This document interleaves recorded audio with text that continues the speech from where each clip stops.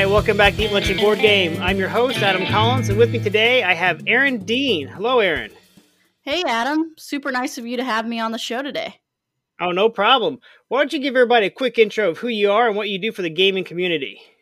Absolutely. So nowadays I'm mostly just a board gamer like everyone else, but back in 2017, I believe, or actually it was 2018, I launched a Kickstarter for the love of board games. It's a book where I interviewed some of the top board game designers in the industry.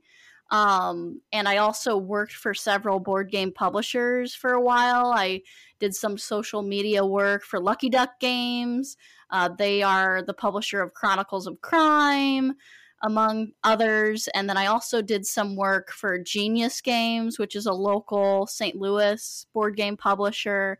But nowadays, I mostly just, consume the hobby. I host regular game nights and not doing too many things professionally these days, but that about sums it up.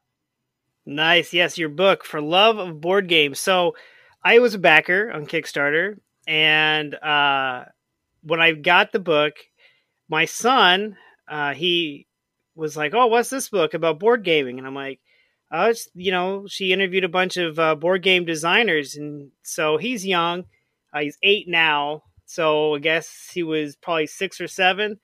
That became our bedtime book. So we read it cover to cover, every last interview of every last designer.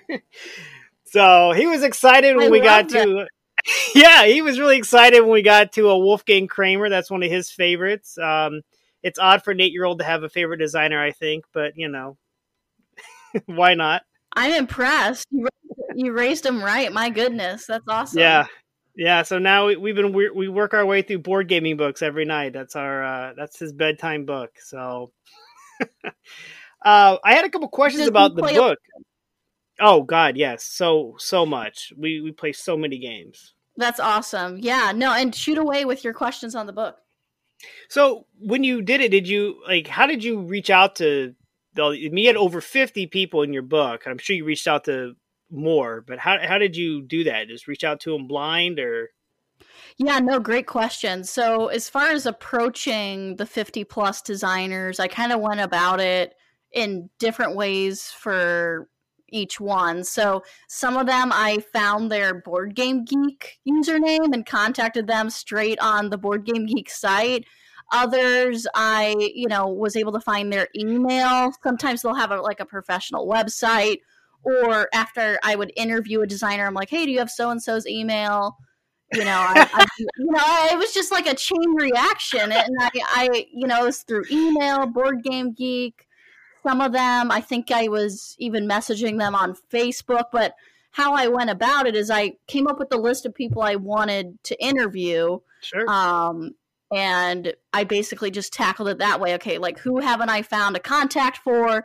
I haven't found an email for them, so let me try to do Board Game Geek. And it was this huge Google Doc of just trying to get their contact info. Yeah, because I was curious because running this podcast now and doing these interviews, I'm doing the same thing. That's how I reached out to one person was through Board Game Geek, another one was through Facebook.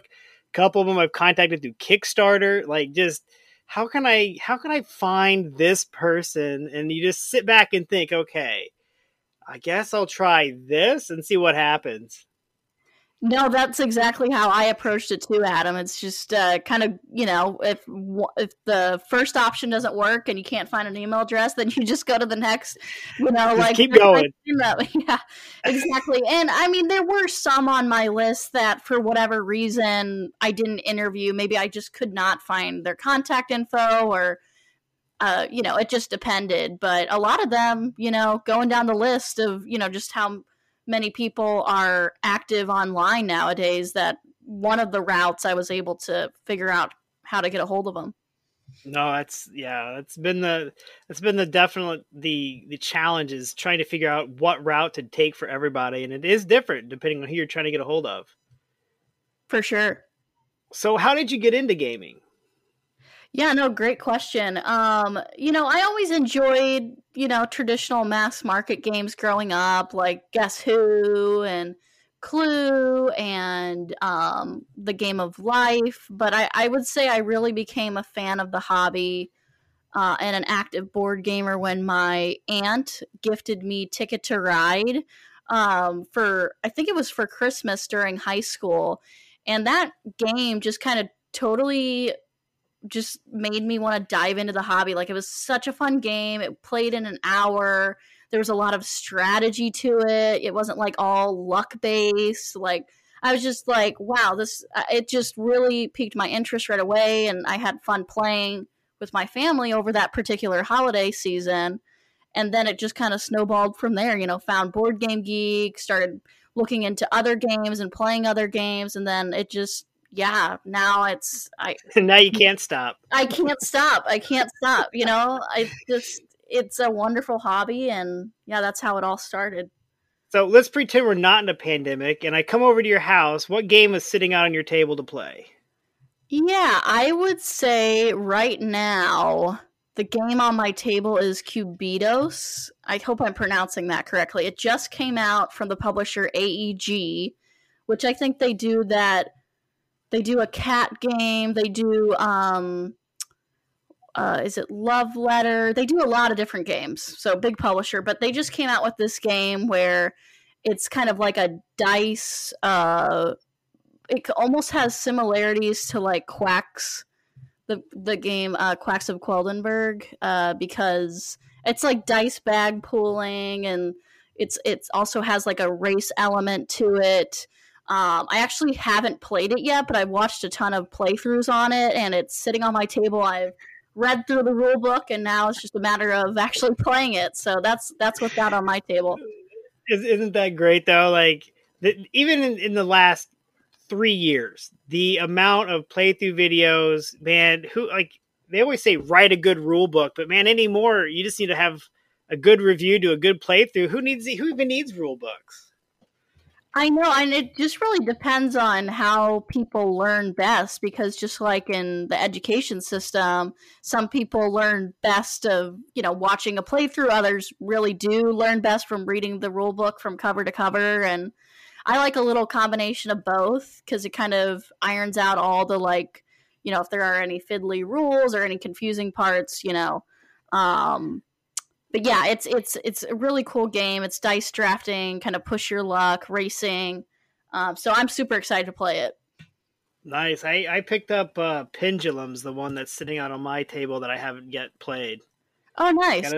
Got it all punched out, all set out, and I'm like, I just need to find an hour to play it. Yeah, no, that's the first step, is the punching out and the learning of it. And yeah, no, that's always super exciting. The build up of the first playthrough. So yeah. So during, like I said, I don't know if you're working from home. I think you said you were when we talked earlier. Before working from home, did you play board games with your coworkers at lunch? Yeah, you know, I think I'm in the same boat as you mentioned before. I've been working remote full time since March of last year. But prior to that, we did play some lunch board games, mostly, you know, ones that could be played in 30 minutes. So a lot of roll and writes and just games that, you know, are super easy to jump into and don't take long to play. It's weird because we've kind of started this little like board game empire at work, like, because a lot of our employees are hired through like word of mouth. And it just kind of snowballed from there, where all of a sudden we have all these board gamers on the team. Bowen works for us. He was the previous manager of Game Night, the board game store. And we have Matthew Coons is on our team, and he used to do some work for Gray Fox Game. I mean, it's just crazy. It's all these board gamers, and we have a little board game channel in our internal communication app. It's the best. Yeah, we have a Microsoft Teams set up at our office for all the games. We have a document with all the games, so we know who's got what game. We're like, hey, bring this game in. So you said roll and writes. That's kind of like my latest addiction. What ones are you playing? Oh my goodness, yeah, I love roll and writes as well. I've been playing a lot of Divvy Dice, which is interesting because you actually write on cards. It's like dry erase. And yeah, that one's been super fun. If you want a meaty roll and write, I always go back to like Fleet the Dice game is super fun. I've been playing. It's kind of more of a flip and write than a roll and write, but it's Metro X. That's a super fun one where it's kind of similar to like Welcome to, where it's not actual dice you're rolling, but it's kind of the same idea. Yeah. But yeah, I'm a huge fan of roll and writes and fillers in general. So yeah, well, what I like about the roll and write thing is right now, by not being able to go to the office and play, we've been able to maintain playing at lunch with the roll and writes, because as long as you have a score sheet and the set of dice or whatever, you're set to go. So we've been playing a lot of the Gonchon Clever. Oh, and, I love that one. Love that game. Yeah, that one. Quicks is another one we've been playing a lot of. We got into Ripple Rush. That's a flip and write that came out last year. That's been one of our favorites as well. But yeah, the roll and writes, because you don't have to be right there next to each other and you can still get a good gaming feel, that's been a lot of fun for us. Yeah, I did the same thing where my aunt and uncle and cousins, we like to play a lot of board games together. Actually, the one who gifted me Ticket to Ride way back in high school. And we've also been playing a lot of roll and writes like through like FaceTime and stuff, because again, it's just one of those games that it's super easy to do that. So yeah, no, I completely relate with that. No, so you said you had a lunch half hour, so you didn't delve too much into the lunch hour, the full 60 minutes? Yeah, so again, most of our lunch games that we played before pre-COVID were games that could get done like super easy, but as far as like 60-minute games go, I really love Luxor by Queen Games. It's a super fun kind of like I don't know if I'd call it's not tile placement, but it's kind of you're trying to get to the middle of the board where kind of the mummies are at, and you're collecting. It's a set collection game, essentially. It's like I would say it's a family weight game, but it's super fun, and it's fun to kind of plan out your turns, because how it works is you have like a hand of cards. I think it's 5 cards, and on your turn, you either choose your rightmost card or your leftmost card as far as what you want to play, and so you can kind of plan how you want your cards to kind of go down the chain of what's next, because anytime you draw a new card, it goes in the middle and then it fans out outward. It's a really cool concept. That's cool. I'll have to look into that one more. So micro games. I mean, we kind of already hit on those with the roll and writes, but it's another, quick hit games. Yeah, no, I was thinking about that, and as cheesy as it is and how silly as it is, I really love Taco Cat Goat Cheese Pizza. First off, that title is just amazing, right? But the fact you got through it without laughing is great. Yeah, no, and they have a little theme song too. It's hilarious. If you look up their Kickstarter video, it's hilarious because it's like Taco Cat, Goat Cheese Pizza, Taco. It's so catchy and it'll be in your head for days.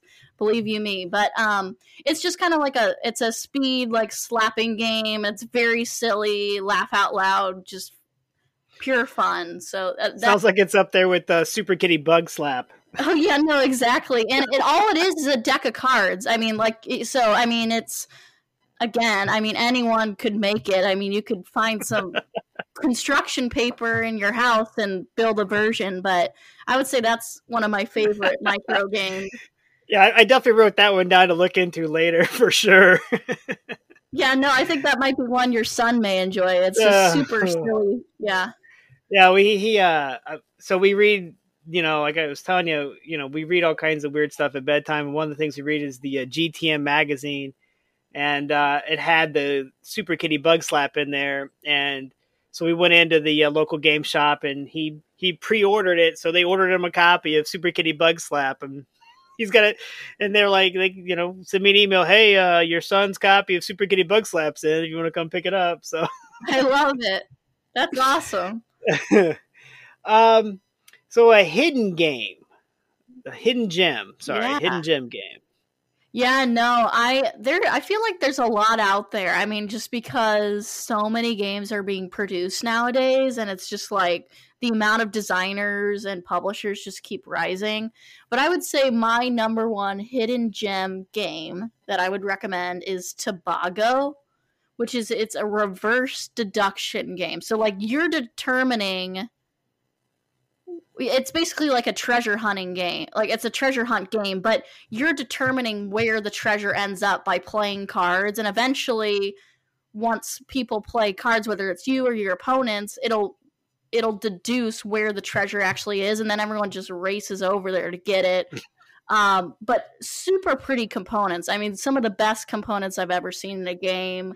Super fun game. Not a lot of people know about it. That I've it's just one of those games, and it's from early 2000s. Like it's not a game that's come out in the past couple of years, but you can still find it at some places. But super fun. Yeah, and then one more quick hidden gem game I'd recommend is Marrakesh, and that's a rug laying game. Like it literally has these beautiful fabrics that you lay down, and you have this rug inspector come and over the board and kind of inspect these rugs. But it's a very simple area control game. But again, super pretty components. It's a great game to play in 30 minutes. But yeah, that would be another hidden gem game I'd recommend. I'm all about the games you get within a lunch hour. Oh, for sure. Because when we started playing at the office, it all started off with Catan. And by the way, how do you say that? The Settlers of Catan. I'm right there with you, Adam. I pronounce it the same way. That's good. That's good. Otherwise, I'd have to just hit end and we're done. But we started off playing Catan, and then it just really spiraled from there. And we had 4 or 5 people. Now we have over 20. And everybody, like I said, we got the teams document that has all the games that everybody owns. And we're constantly playing new games. And even over this year that we haven't been able to really get together too much, a lot of emails flying back and forth. Hey, I got this game, you gotta check it out. And we got a good group of people going. So always writing down new ideas for games to play, especially ones we can get in a lunch hour. Yeah, one of my other questions, and I kind of already know the answer, but is if you're a Kickstarter backer, creator, both. Yeah, I've just created that one Kickstarter back in 2018, but from every now and again I will back some games, even some non-board game Kickstarters.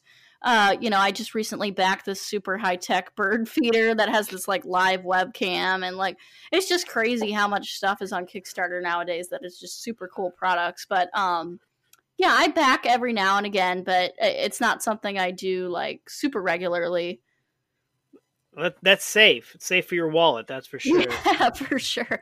Exactly. I have some friends where, I mean, it's nuts about how many games they back. And to me, I'm more of like I want instant satisfaction. So I'm just like, here I'm just parting away with $60 and I'm not going to see this game until next summer or whatever. And so I usually, depending on the timeline of the game, that's kind of what usually stops me from backing too many. Yeah, one of my good buddies, he did that. He backed something, and it was, it's months out. It's coming. I think it's supposed to be next month, but he's been waiting for 8 months or whatever, and they're on track. It's not like it's late.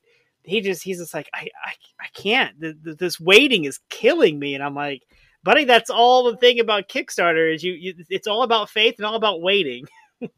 Yeah, I mean, and if you get so crazy where you're backing Kickstarters left and right, you'll still always have a game coming to your doorstep soon, but you got to build up to that, right? Right. I was joking with one of my other friends who's also a huge Kickstarter backer.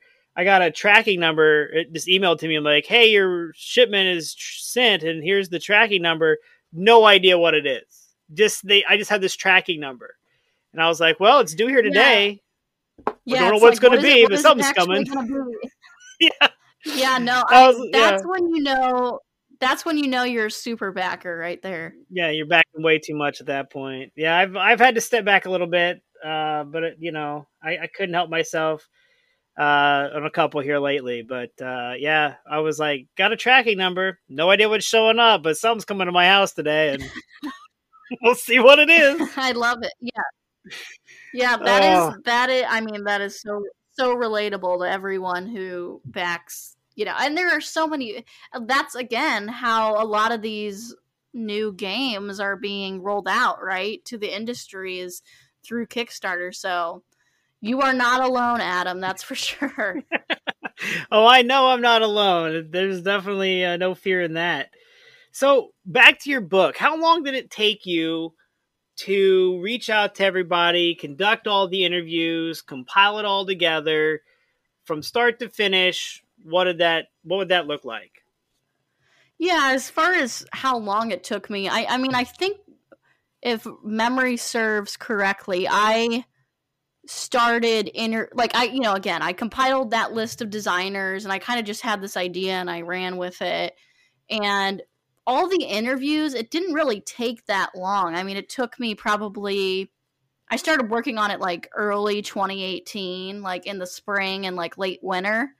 And then once all the interviews were done, I really started like marketing it and like building up my mailing list. Like, hey, what cover do you like the most? And what designer should I interview next? And like just kind of put information out there to like get involvement in like different board game Facebook groups and stuff. And then I launched it, I believe, like late August 2018. So, I mean, it really didn't take that long. It was like in the course of just several months. That's impressive. Yeah.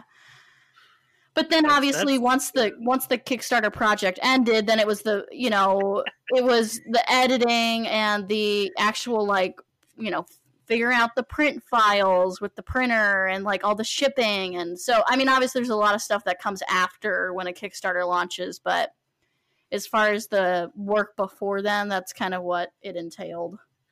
So my son wants me to ask, do you have a second book coming out of more designers? That's a funny question because I can't even, I want to say it was a year or so ago, I had an idea for a second book, and I actually, had talked to a well-known board game publisher, and they were going to actually publish the book and like handle all the shipping and the logistics, and like, oh my gosh, that would be perfect, right? I don't have to deal with that myself now. But it ended up kind of blowing up in my face. There were some issues, and so I ultimately just decided to table the project. But to answer your son's question, maybe someday. But for now, there's nothing in the works right now. I mean, he could probably give you a list of designers he wished that you interviewed the last time. Oh, no, I'm sure. Yeah, and there again, I mean, I just scratched the surface, right? Oh, absolutely. Again, so many designers out there. So many. Even like you said, you're from St. Louis. I'm from St. Louis. There's so many just here in St. Louis. You could have a book just of St. Louis designers. We, like I said, we had a great time reading the book cover to cover. When it started this whole weird thing, like I was telling you, we've got like a whole shelf of books here that, we've been, I mean, who reads, get board game designer books to their kid, I mean, that really just warms my heart as far as like you guys reading it cover to cover, and like I had no idea that those things would be happening, putting that project out there, and that's super cool. So oh no, it's a great book. I picked it up, or I heard you talking on Gabe Barrett's podcast. Oh yeah. That's where I heard you, and I was like, immediately wrote it down. I had like this sticky note, my office wall, like just waiting. I'm like, okay, I gotta keep my eye and ear out for this Kickstarter when it hits, and then that's awesome. When it did, I jumped on it. Yeah. You'd be amazed what, people do. It's like, hey, I want that book. Let me write that down real quick. Yeah. Do you have any other sticky notes that you're hoping to track down some other projects right now? Oh, man. Like you were saying, I haven't moved mine to a Google Doc yet, but I've got a whole list of people to interview, games to write reviews for, just, oh, nice. Working it out, still getting my feet wet in this podcast thing. So, but I really appreciate people like you. just got to tackle it bit by bit, you know, just start chugging away at it, and all of a sudden that list is going to have to grow. Yeah, that's what I'm afraid of. It's going to get too long. You don't have to worry about it right now. It looks like you got a good list to get started, and that can be a future problem, right? But it's a good problem to have. Yeah, I've also been very very happy at how approachable everybody's been, and you know how nice people have been, and sure, why not? You know, sure, let's do this. So yeah, I would agree with the fact that most of the board game community is very welcoming and friendly, and there were a few honestly, just one comes to mind that, I mean, it was not a pleasant experience, and I won't name the designer, but you know, there's always those bad apples out there. But I tend to agree with almost a lot of the designers I interviewed were just super friendly, and yeah. So otherwise, there'd be no book, right? If everyone just said, "No, I don't want to talk." Be a very short book. Yeah. Cover. Here's who I reached out to. Back cover. Exactly. So, do you still have a lot of the books sitting around your place? Yeah. Well, the printer that I used to print the books, I mean, it was the situation where it's like, oh, pay $50 extra and you get 300 more books. Like, it was like, you know, certain tiers that it would like break certain brackets pricing wise. So now I'm just left with all these books lying around. Yeah, it's like when you go to like Vistaprint, you're like, I just need 200 business cards, and like, well, for $1 you could have 1,000,000, and you're like, it's only $1. Exactly. No, you're absolutely right. Where it's like, oh, you know, $10, $50, or you know, 10 quantity, 50 quantity, 100, and then once you start getting into thousands, it's like nuts how much like you know, just for $50 more you can get, and then, you know, I don't know. Oh yeah, that's where they get you. That's where they get you for sure. Yeah, I remember your campaign with the different covers, and then you have the different bookmarks and all that, all those fun little voting on and stuff during the campaign and after. So, but if anybody wants a copy, how can they get a copy? Yeah, no, good question. I would say if they want a copy, the best way to go about it would just be to email me directly at loveofboardgames@gmail.com. So that's LOVEOF boardgames@gmail.com. I'll put it in the show notes. Yeah, no, that'd be great. But yeah, I mean, one of my favorite things about when we did the campaign was doing all the like artwork for the designers, like making Richard Garfield into a Magic the Gathering character, or making you know, Jamie Stegmaier into a character in Viticulture, and like mimicking the different artwork of those designers, you know, most memorable games for kind of like promotional purposes for the book. So that was fun to work on. Oh, I bet. Yeah. You had over 2,000 backers. That's insane. Yeah, and that, I mean, that definitely didn't happen overnight. I mean, when I pressed the launch button, I already had a mailing list of 2,000 people that were somewhat interested in the book, whether it was like through the engagement I kind of did beforehand on Facebook groups and stuff. So I think that really attributed to the success of the campaign, because for like a good 3 to 4 months after kind of the idea was fleshed out and most of the interviews were done, I kind of marketed it before it launched and built up that mailing list. So when I hit launch, it, you know, hit our Kickstarter goal within the first day. So it that's great. Yeah, it ended up, you know, really working out well. So I appreciate, you know, backers like yourself who believed in the book and made it possible. Oh yeah, I mean, my name's in the back of it. I know right where it is. I love it. All right, so if anybody wants to reach out to you for a copy, they can get it at loveofboardgames@gmail.com. Any other way people can reach out to you if they have any questions? That would be the best way. The best way? Well, that's the best way. As we both know from trying to reach out to people, you got to find the best way and exploit it. Yeah, and I am leaking that information right here on this podcast. The best way, I mean, you could go and try to find my Board Game Geek username, which I sometimes check, but the best way to get a hold of me would definitely be that email. Well, that's what I did. I found it. It was in the front of your book, and I'm like, hey. There's a way to reach out to her. Yeah, you got to kind of do some detective work. So now I was curious how you, found the email. So that makes sense. Right there in the front of the book. I'm like, well, by golly, that's how I'm going to do it. I love it. All right. Well, Erin, I'd like to thank you for being on my show today. Yes, thank you. You can reach me on Facebook at facebook.com/eatlunchandboardgame, or always email me at eatlunchandboardgame@gmail.com. And remember, keep building those bridges.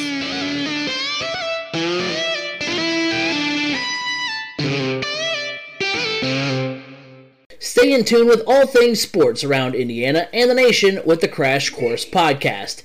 Each week, we tackle the big storylines from the world of the Colts, Pacers, and the Indiana college scene, while also keeping a pulse on the nation. We record live weekly at twitch.tv/3C Media and can be found on YouTube, Apple Podcasts, Google Podcasts, Spotify, wherever podcasts can be heard, you can catch the Crash Course Podcast.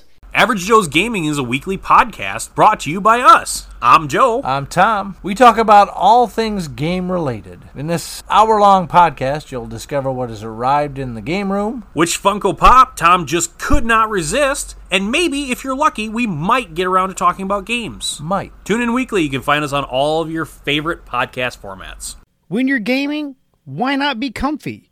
Go over to supportplayer.org. Click on the cards, pieces, and dice to get some merch. These t-shirts are some of the most comfortable I have ever worn. That's supportplayer.org, and there's a link on eatlunchandboardgame.com.